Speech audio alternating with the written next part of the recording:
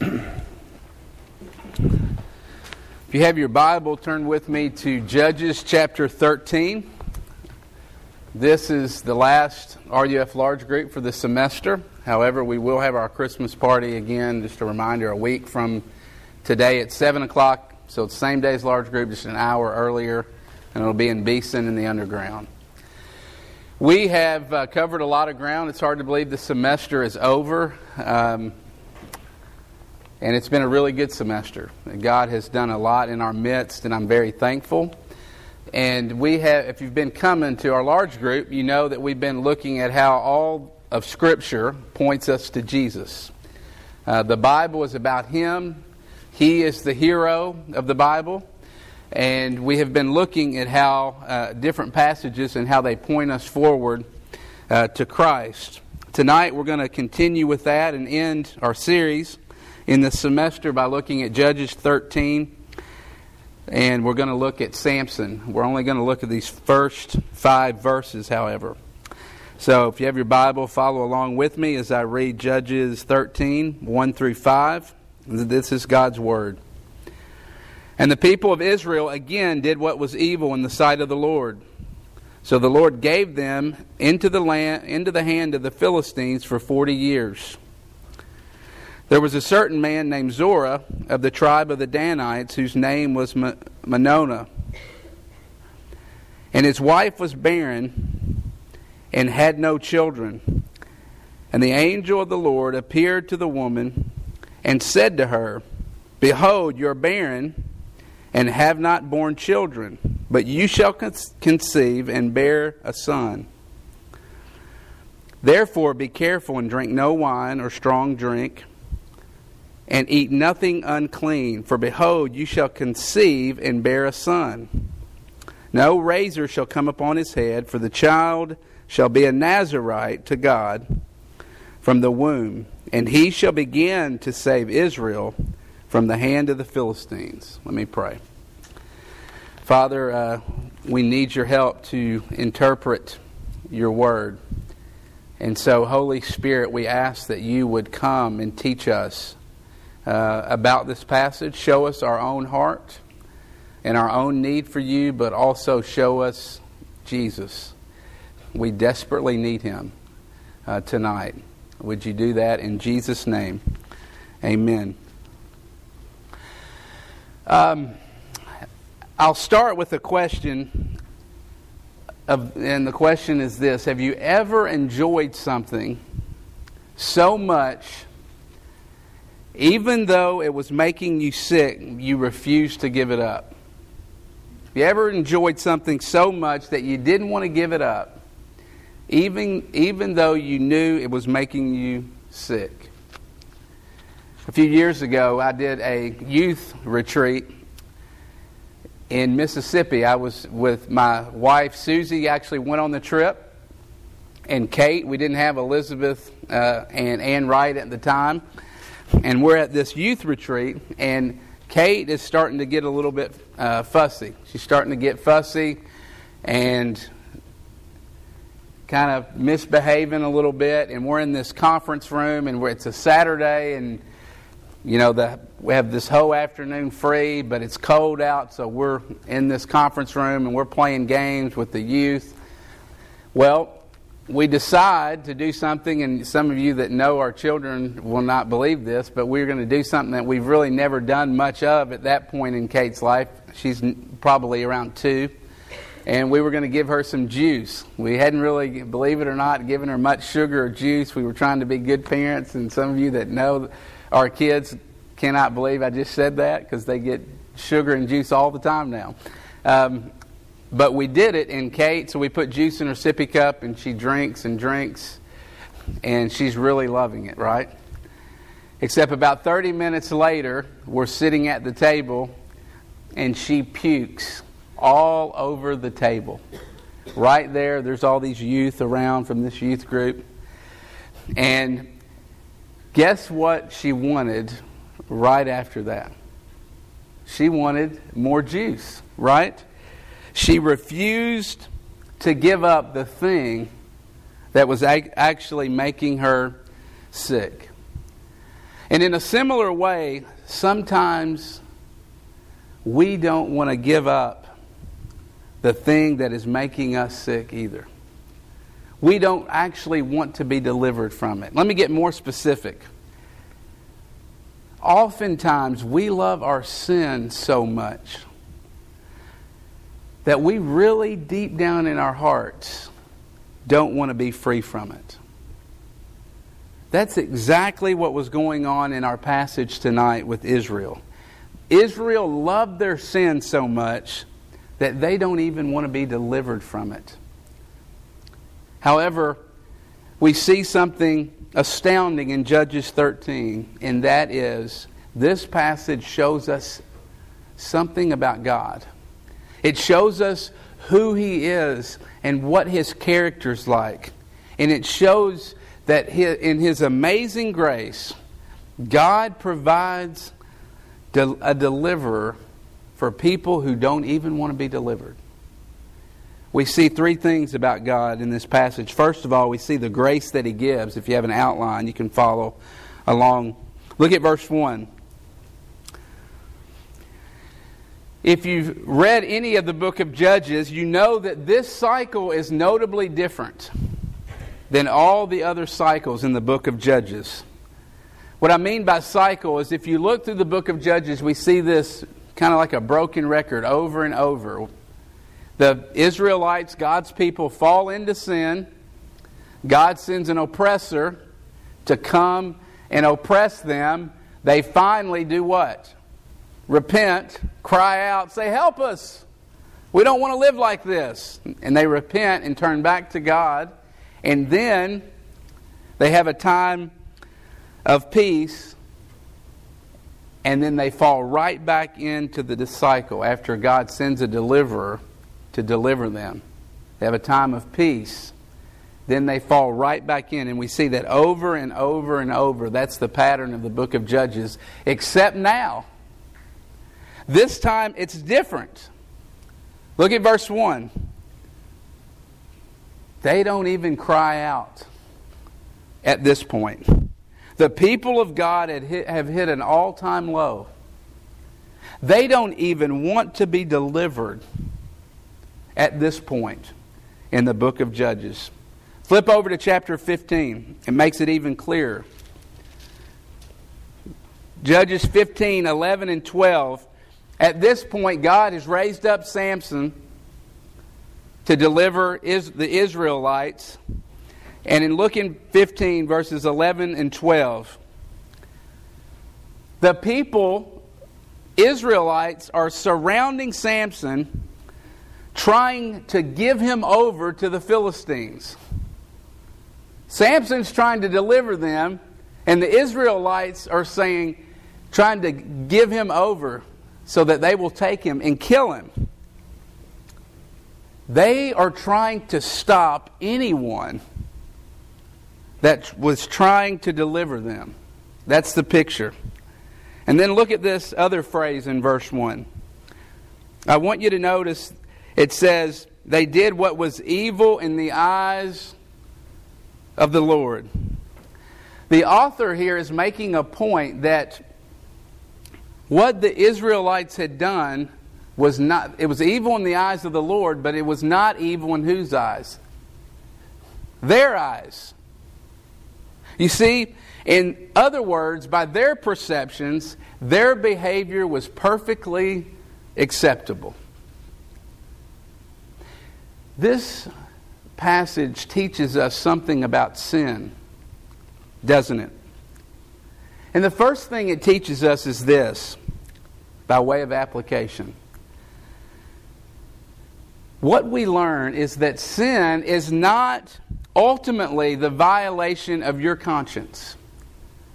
It's not a violation of your standards or your friend's standards or the culture's standards. But sin is a violation against God. It is against Him. And look, I know that flies in the face of our culture. And it flies in the face of what you experience day in and day out in the world, because our world says no. Sin is what in sin and right and wrong is defined by whatever you want it to be. You are the standard.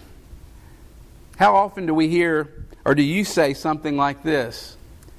Well, I know it's not the best thing for me to be doing, but it's really not that bad. I don't really feel that convicted about it, Jason. Or you might say something like, there's a lot of people doing this, and it's not as bad as what I could be doing.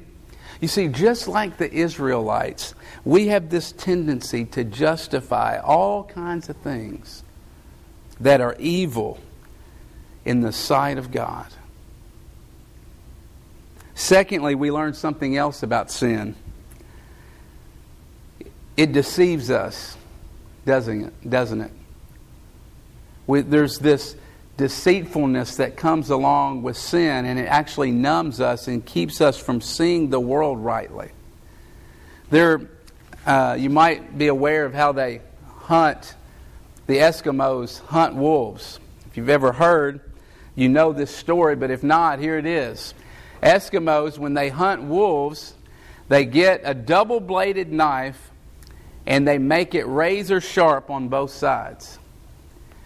And then they take like an animal's blood, like a rabbit or something, the blood of another animal, and they dip the blade in it over and over, and they allow the blood to freeze on the blade of the knife. So the blood is actually caked on to the blade, and you can't see any of the blade whatsoever. And then they take this knife, the handle of it, and they stick it in the ground, and they cover up the handle so that all that is sticking out is this blade that is caked with animal's blood. And they put it near where they've seen tracks where the wolves are, so that when the wolves pass by, they smell the blood. And they go right over to this blade and they start licking the blood of the blade. They start out at first and they're very cautious. Slowly. Then they start to lick faster and faster. And then they get so disoriented from licking this knife that they can't even tell the difference between their own blood and the blood that is on the blade of the knife. And eventually they lay down and bleed to death. And in the same way, I want to suggest that we think that we can control sin by just taking a few licks. But in reality, sin, when we lick it, it deceives us. You see, it disorients us and keeps us from seeing things rightly, and it ends up leading to our own self-destruction. The Israelites thought by engaging in sin that they were actually bringing life to themselves, but in reality we see that they were actually bringing death and destruction. Here's what I want you to see. Sin wants to destroy you. Sin wants to eat you alive.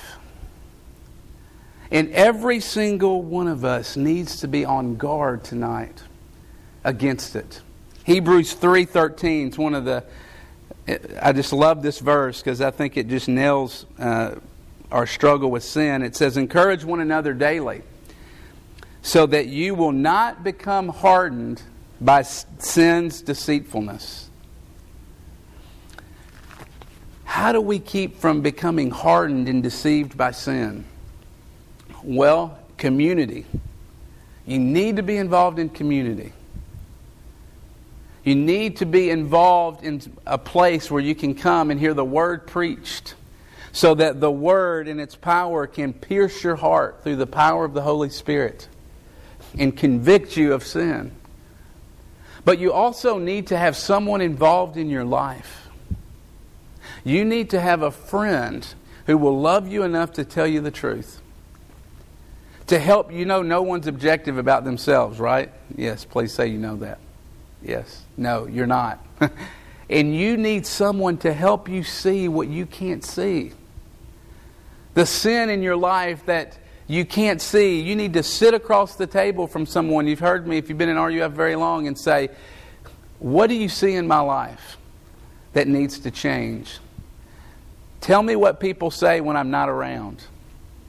And that will get you on the road to revealing the things that you need to deal with, your blind spots. We all have them. And it helps us guard against being deceived by sin. Secondly, let's look at the place God begins. Look at verses 2 through 5. We're introduced to Manoah in this portion of Scripture and his wife. And the author points out that Manoah's wife is barren, that she can't have children. And it's actually repeated a couple of times in those verses. But then at the end of verse 3, we have good news, because the angel comes and tells Manoah's wife, that she is going to bear a son, Samson, who is going to deliver Israel. And if you read the Scriptures, you see that there's this pattern of barrenness all throughout the Bible. Sarah, right? In anguish over her childlessness. Rebecca, for the first 20 years of her marriage, was without child. Rachel was barren until the Lord opened up her womb and gave her and blessed her with Joseph. And so we need to ask, what does the fact that the author is telling us that Samson's mother was barren, why is that an important fact for us to know? That's a natural question. What is it trying to tell us about who God is? Well, first of all, it tells us that God is a God of grace. It tells us that salvation is by grace alone, and that it's not dependent upon human effort or performance or achievement. We see in this passage that God brings life out of something that is dead. Life out of death. Life out of barrenness. Out of nothing. And what this means, as far as real practically to you, is it means that salvation has nothing to do with you. It means that we have absolutely nothing to add. The Bible says that we're all born spiritually barren, spiritually dead, and the only way that life comes to us is if God comes in and regenerates and opens up and makes our heart alive. If God breathes life into our dead souls. Salvation from beginning to end is His work. And so, the first thing that verses 2 through 5 show us is that God's deliverance is by grace, not our own ability, our own effort. Then the second thing, look at verses 2 through 5 again. This is another pattern you see throughout Scripture. God works through the lowly. God works through those that aren't respectable or popular. You see, in the ancient Near Eastern culture, fertility was a sign of honor and dignity. And so if you were barren, you had this cloud of shame hanging over you because you couldn't bear children. And so when God comes to Manoah's wife and gives her a child, this shame is lifted and honor and joy are brought to her life. We see that all throughout the Scriptures that God works that way. Time and time again, God works and shows His power through those that are weak. So where is the place that God begins? Don't miss this. God begins His work in the midst of weakness, in the midst of brokenness and humility and desperation. God opposes the proud, but gives grace to the humble. Do you wonder why there's so little power in your life? Do you wonder why you experience so little of God's power and grace in your life? Could it be that you are full of pride? Could it be that you're full of self-sufficiency? Could it be that your life resembles very little a life of brokenness and humility over your sin? Thirdly, let's look at the pattern God follows. Look at verse 5. It's pretty interesting. If you look at this story of Samson, it's unique. This birth of Samson, you don't see it anywhere with any of the other judges if you read the book. No other judge does it say anything about their birth. And yet, in chapter 13, the author gives us a whole chapter devoted to the birth and the events surrounding Samson's birth. No other judge has this much detail. Again, we need to ask the question, why? Why does the author want us to see this? Why is he making a point? Well, he's making the point because I think he is trying to show us that God's salvation is not a crisis management situation. It's not a crisis management solution where God just off the cuff comes up with a plan for our sin problem. No. God had planned far in advance the solution for our sin. And in this passage, what we see is that, think about it. He could have raised up a deliverer that was already, 35, 40 years old, ready to go. But what we see is that God doesn't do that. He actually grows a deliverer up from scratch, out of nothing. And it shows us that before Samson was even born, God had appointed him to deliver Israel. And at just the right time, He raised him up to deliver His people who were stuck in sin and didn't even want to be delivered. And remember Samson's strength? At just the right time, God raises up a deliverer strong enough, like Samson, who could deliver His people. You see, what Judges 13 shows us is that Israel, at its lowest point, their only hope was a promise of a baby being born. And you know what? That's our only hope, too. You can't help but see the connections and the similarities between the birth of Jesus and the birth of Samson. Look at verse 5. And Samson was raised up and born, and it says he will what? Begin the deliverance of God's people. But when we get to the New Testament, we see that one was promised to Mary who wouldn't begin the deliverance, but who would complete it. And who would die for the sins of the world once and for all. And what we also see is that Samson was raised up at just the right time to deliver a people who were helpless to deliver and help themselves. How much greater then was God's plan to raise up Jesus to save us from our sin? Remember, Paul in Romans 5 says, while we were still helpless, at just the right time, Christ died for the ungodly. But He demonstrated His own love for us. And while we were still sinners, Christ died. Did you catch it? God's grace is so amazing that He reaches down deep and delivers His people who are dead in their sin, who don't even really want to be delivered. He delivers them without any help from anyone else. He does it all in His power, in His strength. That's the gospel.